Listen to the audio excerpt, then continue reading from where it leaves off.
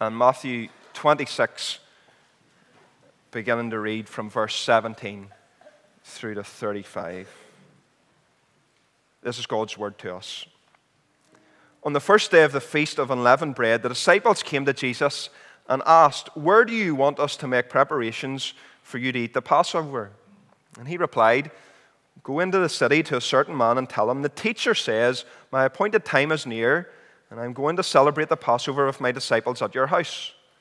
So the disciples did as Jesus had directed them and prepared the Passover. And when evening came, Jesus was reclining at the table with the 12, and while they were eating, he said, "I tell you the truth, one of you will betray me." And they were very sad, and they began to say to him one after the other, "Surely not I, Lord." And Jesus replied, "The one who has dipped his hand into the bowl with me will betray me. The Son of Man will go just as it is written about him, but woe to that man who betrays the Son of Man. It would be better for him if he had not have been born." Then Judas, the one who would betray him, said, "Surely not I, Rabbi." And Jesus answered, "Yes, it is you." And while they were eating, Jesus took bread, and he gave thanks, and he broke it, and gave it to his disciples, saying, "Take and eat, this is my body." And then he took the cup and gave thanks, and offered it to them, saying, "Drink from it, all of you. This is my blood of the covenant, which is poured out for many for the forgiveness of sins. I tell you, I will not drink of the fruit of the vine from now until the day when I drink it anew with you in my Father's kingdom." And when they had sung a hymn, they went out to the Mount of Olives. And Jesus told them, "This very night you will all fall away on account of me, for it is written, I will strike the shepherd, and the sheep of the flock will be scattered. But after I have risen, I will go ahead of you into Galilee." Peter replied, "Even if all fall away on account of you, I never will." "I tell you the truth," Jesus answered. "This very night, before the rooster crows, you will disown me 3 times. But Peter declared, "Even if I have to die with you, I will never disown you." And all the other disciples said the same. Amen. And we thank God for his word to us. Well, if you have a Bible handy, let's turn together to that passage that we read earlier in Matthew chapter 26. Those verses from 17 to 36. It's page 996 if you've got one of the red pew Bibles. One of the questions that sometimes people ask is, how do we hear God speak to us today? And in our church tradition, the way that we answer that question is very much through the Bible, through his word. And also as we gather together as a church family and we look at this word together. That's part of how we believe God speaks to us. And that's why this takes a fairly prominent part in our morning together. So we're thinking about this passage that we read earlier where Jesus gathers with his disciples for the Last Supper. And if you think about it, there are not that many occasions in our culture where a meal has lots of traditions associated with it. John was talking about Christmas there. Christmas is one of those occasions where at least we usually eat the same thing. But once you start to push under the surface, most families have got their own sort of traditions. And some families do it one way and some family does it another way and so on. Maybe you've been to a Burns night supper. That's maybe a slightly better example because there at least you can expect certain things to take place, addressing the haggis and all sorts of, it's a bit like some sort of secret society, but all sorts of things that have to happen for you to have a proper Burns night supper. In Jesus' day, however, there was one particular meal that every Jew took part in. And pretty much the way that it happened for every Jew for about 1,400 years was pretty much unchanged. And it was the Passover. Here in Matthew, we read that on the night before Jesus died, so this is taking place during Easter week, as it were. On the night before Jesus died, Jesus and his disciples celebrated this ancient practice. And he used it to talk about who he is and what he's done and what we need to do And therefore, that's what we want to think about today. It's a really, really significant part of the Bible. As John was saying, the Passover had its roots in the Old Testament, in the story of the Exodus. God's people at this time were in Egypt. They were slaves. They were made to do all sorts of incredible work. Lots of the old historical things that you would find in Exodus or in Egypt were built by slaves, and God's people were put to work to make bricks and so on for some of the great building projects of Egypt. And God heard their cries. They were asking God to deliver them from this slavery, and he answered them, and there was a series of plagues that we perhaps have heard about, ramping up to the last plague, the plague of the death of the firstborn. And this was because the Egyptian authorities were unwilling to let the people go. And on that night, the angel of the Lord passed through that country, and the firstborn in every house died, unless the people had followed God's instruction to kill the lamb, to put the blood on the doorpost. And so they were saved by the blood of the lamb, as it were. And it was an indication that they were trusting in what God had said, and they were obedient to his command. And that night did lead to Pharaoh letting the people go, and they left Egypt and its slavery, and they set out through the Red Sea into the Promised Land. Now, since that time, 1400 years BC, since that time, the Passover feast was celebrated, and thanks was given to God for his mighty deliverance in the past. And Jesus continues that as he celebrates this Passover meal.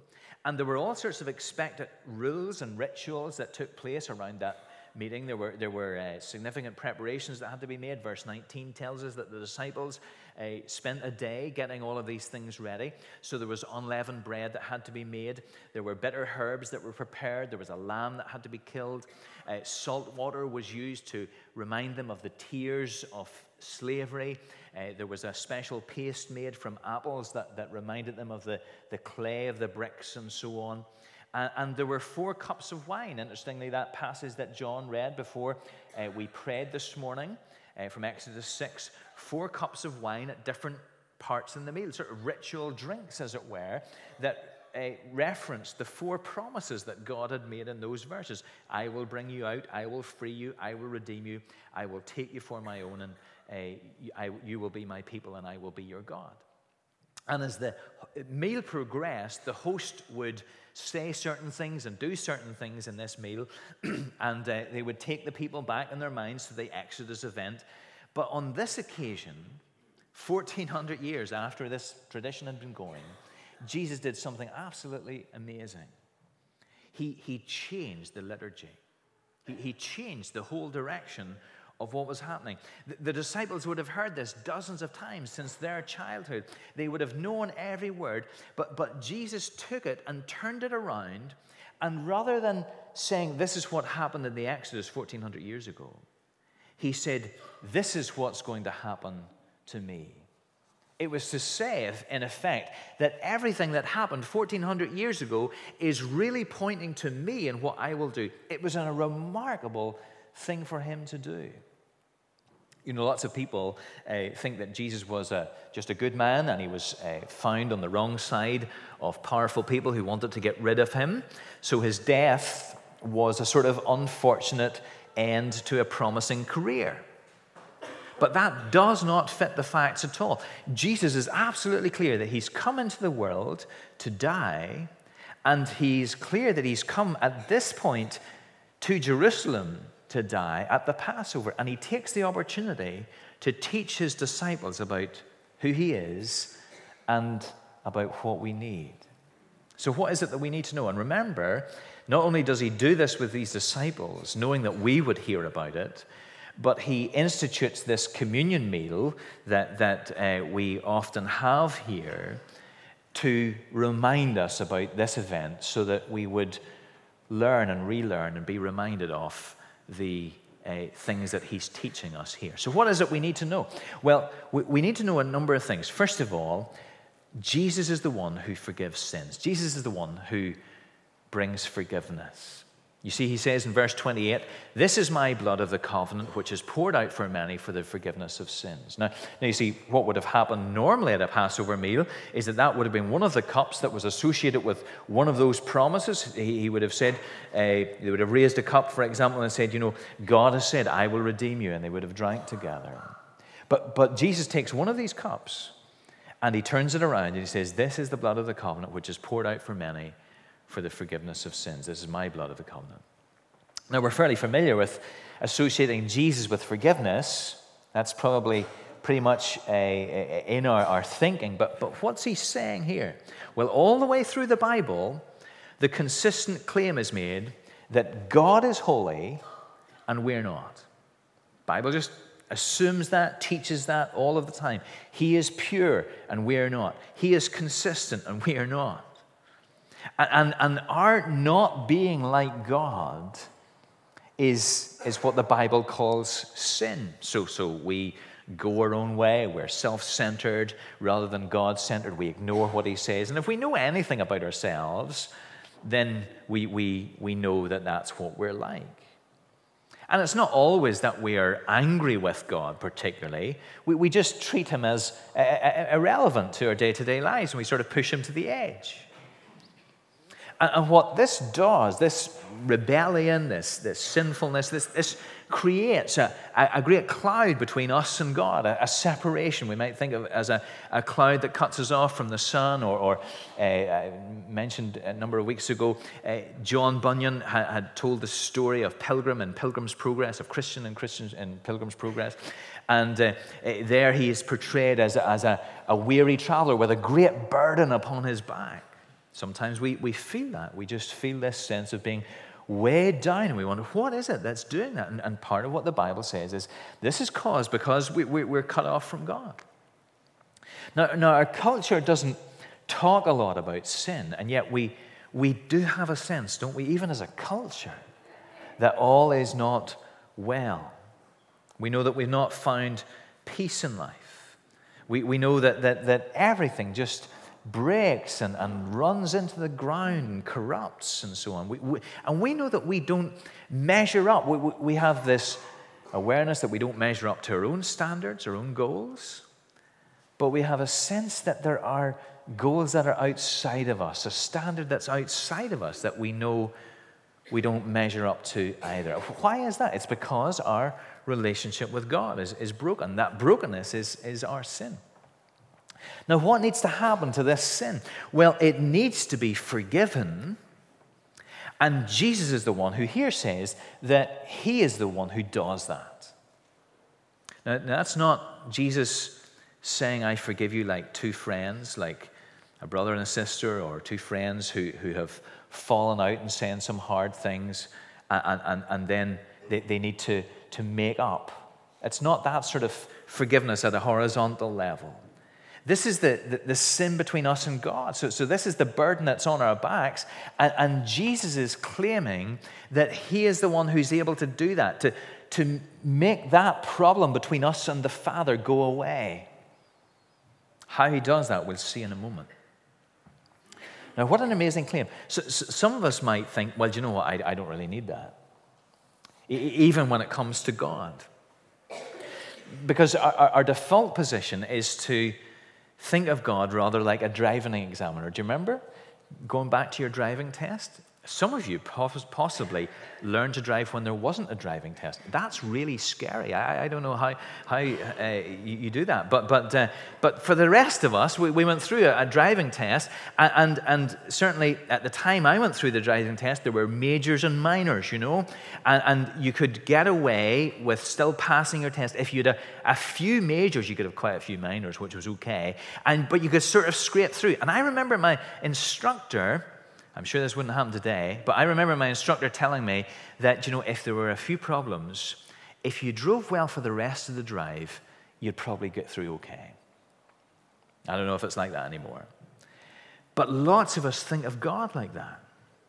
As long as there's nothing too bad about the rest of my life, well, even if there are a few issues, hopefully what happens over there will make up for what happened back here. and I'll sort of scrape through. But listen, that's not the way it works with God. God is perfect. If you like to think of it this way, the pass mark is 100%.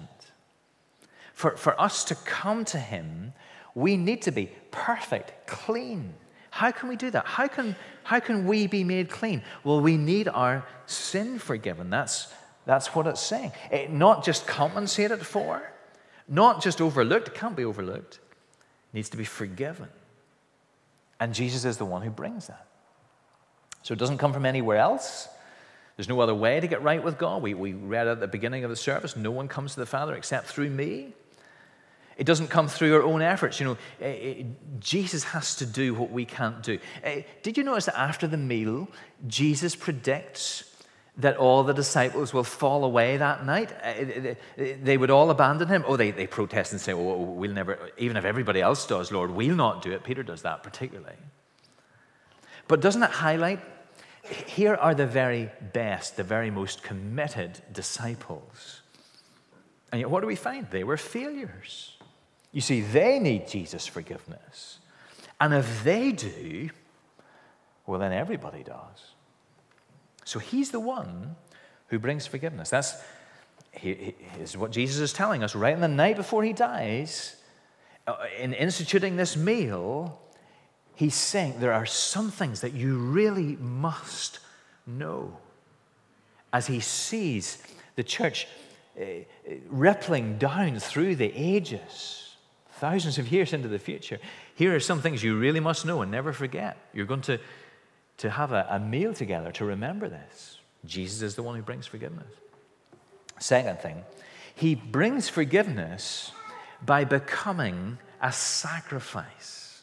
By becoming a sacrifice. This is language and concepts that don't just make loads of sense to us today, but they would have been really familiar to the disciples. So verse 28, this is my blood of the covenant, which is poured out for many for the forgiveness of sins. So we've said all through the Bible that this issue of sin cuts us off from God. We are different from him, and that makes it difficult for God and us to be in the same place. We see that in the Bible, again, the story of the Bible. When God shows up, people shrink back, fall over. When he saves his people out of Egypt at the Passover, he establishes the way that God's people will be able to worship him. And what we see as we look at that in a big picture sort of way is that it's not easy. God is really holy, his people are really not holy, and they've got to keep their distance. And so there's all sorts of sort of ways in which they're protected from God, because God and them being in the one place is a really tricky thing. And yet this God seeks to come near us. He wants to come near us. And in particular, he makes agreements with his people. The Bible calls them covenants. He says, for example, I will be your God and you will be my people. I'm going to rescue you. You're going to follow me. But these agreements are made between a holy God and a sinful people. And in order that God and his people might be near one another, a whole sort of sacrificial system is set up to indicate that the forgiveness that has to happen requires the shedding of blood. So you'll have known that, for example, there were lots of animals that were sacrificed all through the Old Testament age.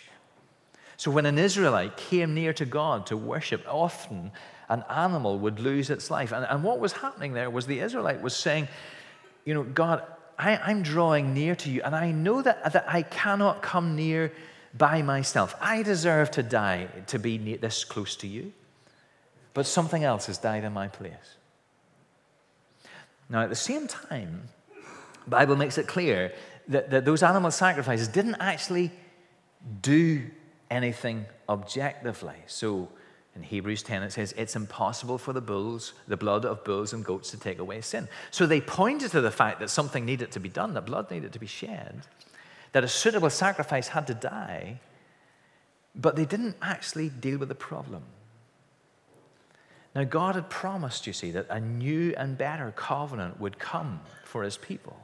A covenant where they would truly find that their sins were forgiven, where they would truly know God, that God would really dwell with them. And then at this point, just before his death, Jesus says, this is my blood of the covenant, which is poured out for many for the forgiveness of sins. So a new covenant is here, and it's going to be brought in by sacrifice, but the sacrifice will not be a lamb, it will be Jesus. It's my blood, he says. It's my broken body, he says. So you see, Jesus is the one who is the sacrifice who produces forgiveness. Because sin just can't be ignored. It's like a debt that has to be paid. And the animal sacrifices pointed to the need for a perfect sacrifice, but they didn't actually bring that forgiveness. Jesus was the perfect sacrifice who would forgive this, who would bring this. Because he's a man, he's therefore qualified to represent us in a way that a lamb wasn't. Because he is God, his sacrifice is of infinite value. One of the key parts of the Passover meal, as we've said, was a lamb. You remember it was a lamb that was killed originally in the Passover and the blood put in the doorposts. But interesting, although all the Gospels mention this Passover meal, this Last Supper, they never mention the lamb. Now, it was almost certainly there. It would be part of the preparations that were made in verse 19. But it seems to be very deliberate that the Gospels don't mention the lamb. Why is that?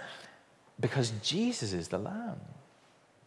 The Gospels have already made that point. Early in the story, John the Baptist sees Jesus coming on one occasion. He says, "Behold, the Lamb of God who takes away the sin of the world." Later on, Peter writes in his letter, Peter, who was there at this meal, says, "Christ, our Passover lamb, has been sacrificed." So you see, in the same way that 1,400 years ago, the lamb stood in for the people, it was their substitute, so Jesus stands in for us. He's the one that God has provided. He's the one who effects our escape from slavery, the slavery of death. We needed a substitute. Jesus is the one who goes in our place. His body is broken for you and for me. He says, "I am dying in your place." So that's what happens on the cross. Jesus is saying all of this just a few hours before he goes to the cross. Later writers reflect on it and underline it. So Paul, for example, says, "God made him who had no sin to be sin for us, so that in him we might become the righteousness of God." Let's think about that a moment. God made him who had no sin to be sin for us, so that in him we might become the righteousness of God. There's 2 Corinthians 5. So what's it saying? Jesus has a perfect record before God. He lived a perfectly obedient life in thought and word and deed. He had no sin. God made him who had no sin. We, on the other hand, are full of sin. We're not as bad as we could be, but we're tainted in every part of our lives. What happens at the cross?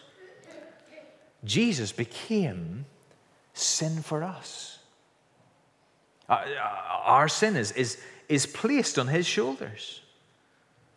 So that when Jesus is on the cross, God looks at him and sees not only his beloved Son, not only his perfection, but sees all of our sin transferred onto his shoulders. You think of it, piled high on the spotless Lamb of God.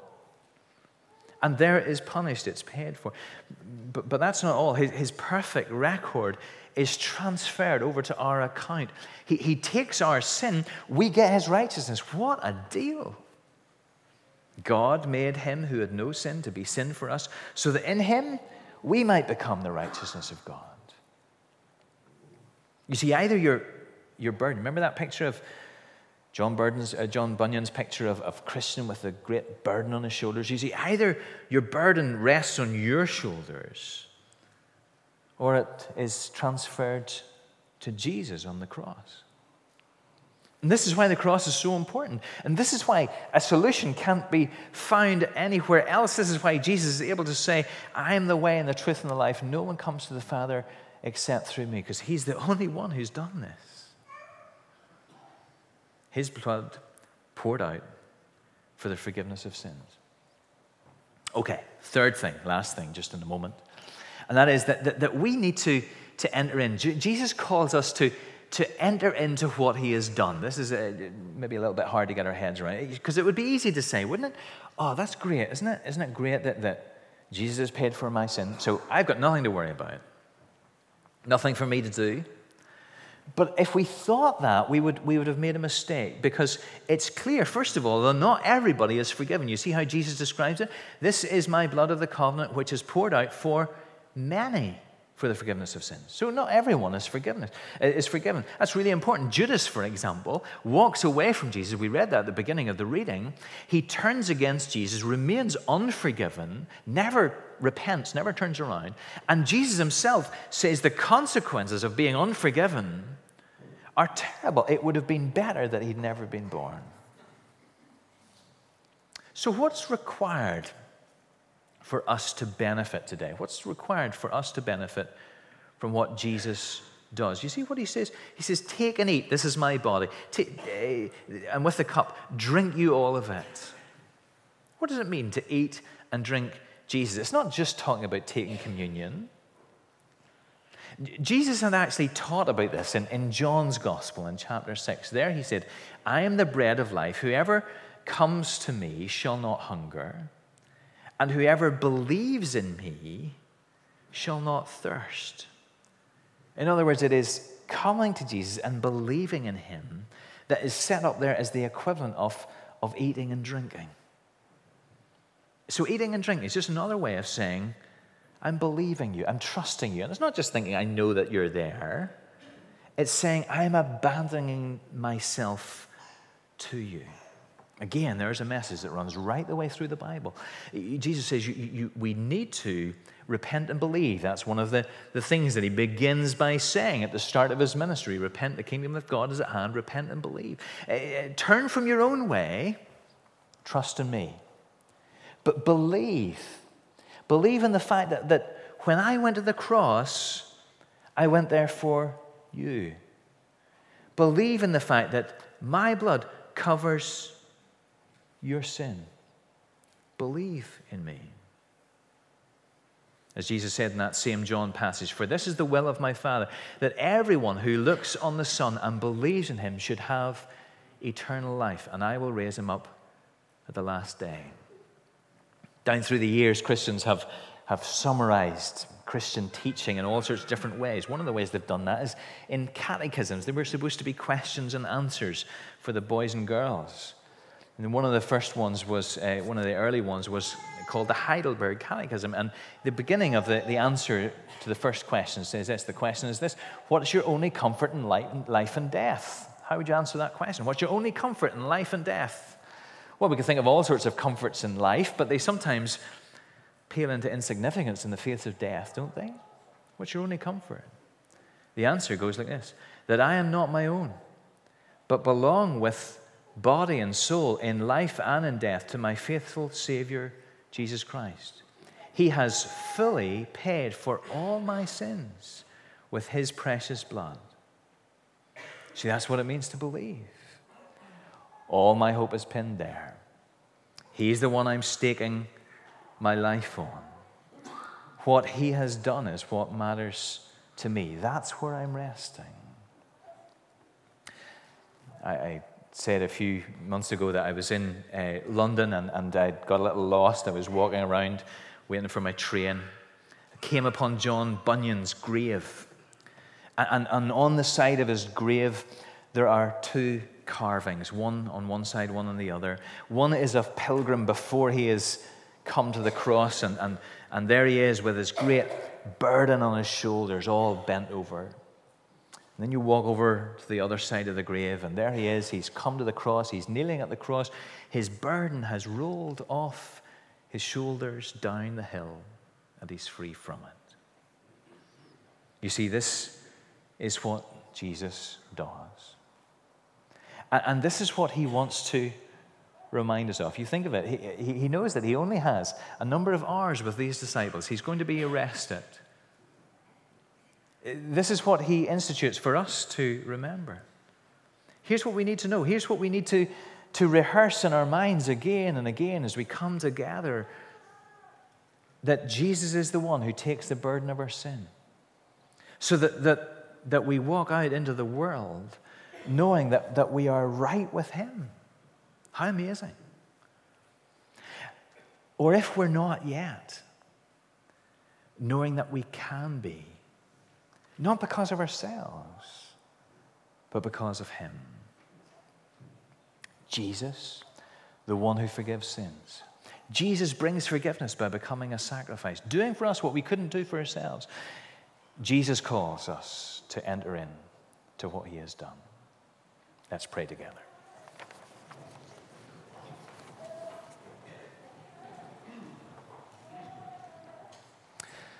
Lord, just so amazing to think of the Lord Jesus going to the cross for us, not only enduring its physical pain, but there becoming sin for us. Lord, we don't begin to understand all of that. But we thank you for his great love for people like us, that he should lay down his life, that we might have life everlasting. Oh, help us, Lord, to be grateful. Help us to trust in you, for we pray in Jesus' name. Amen.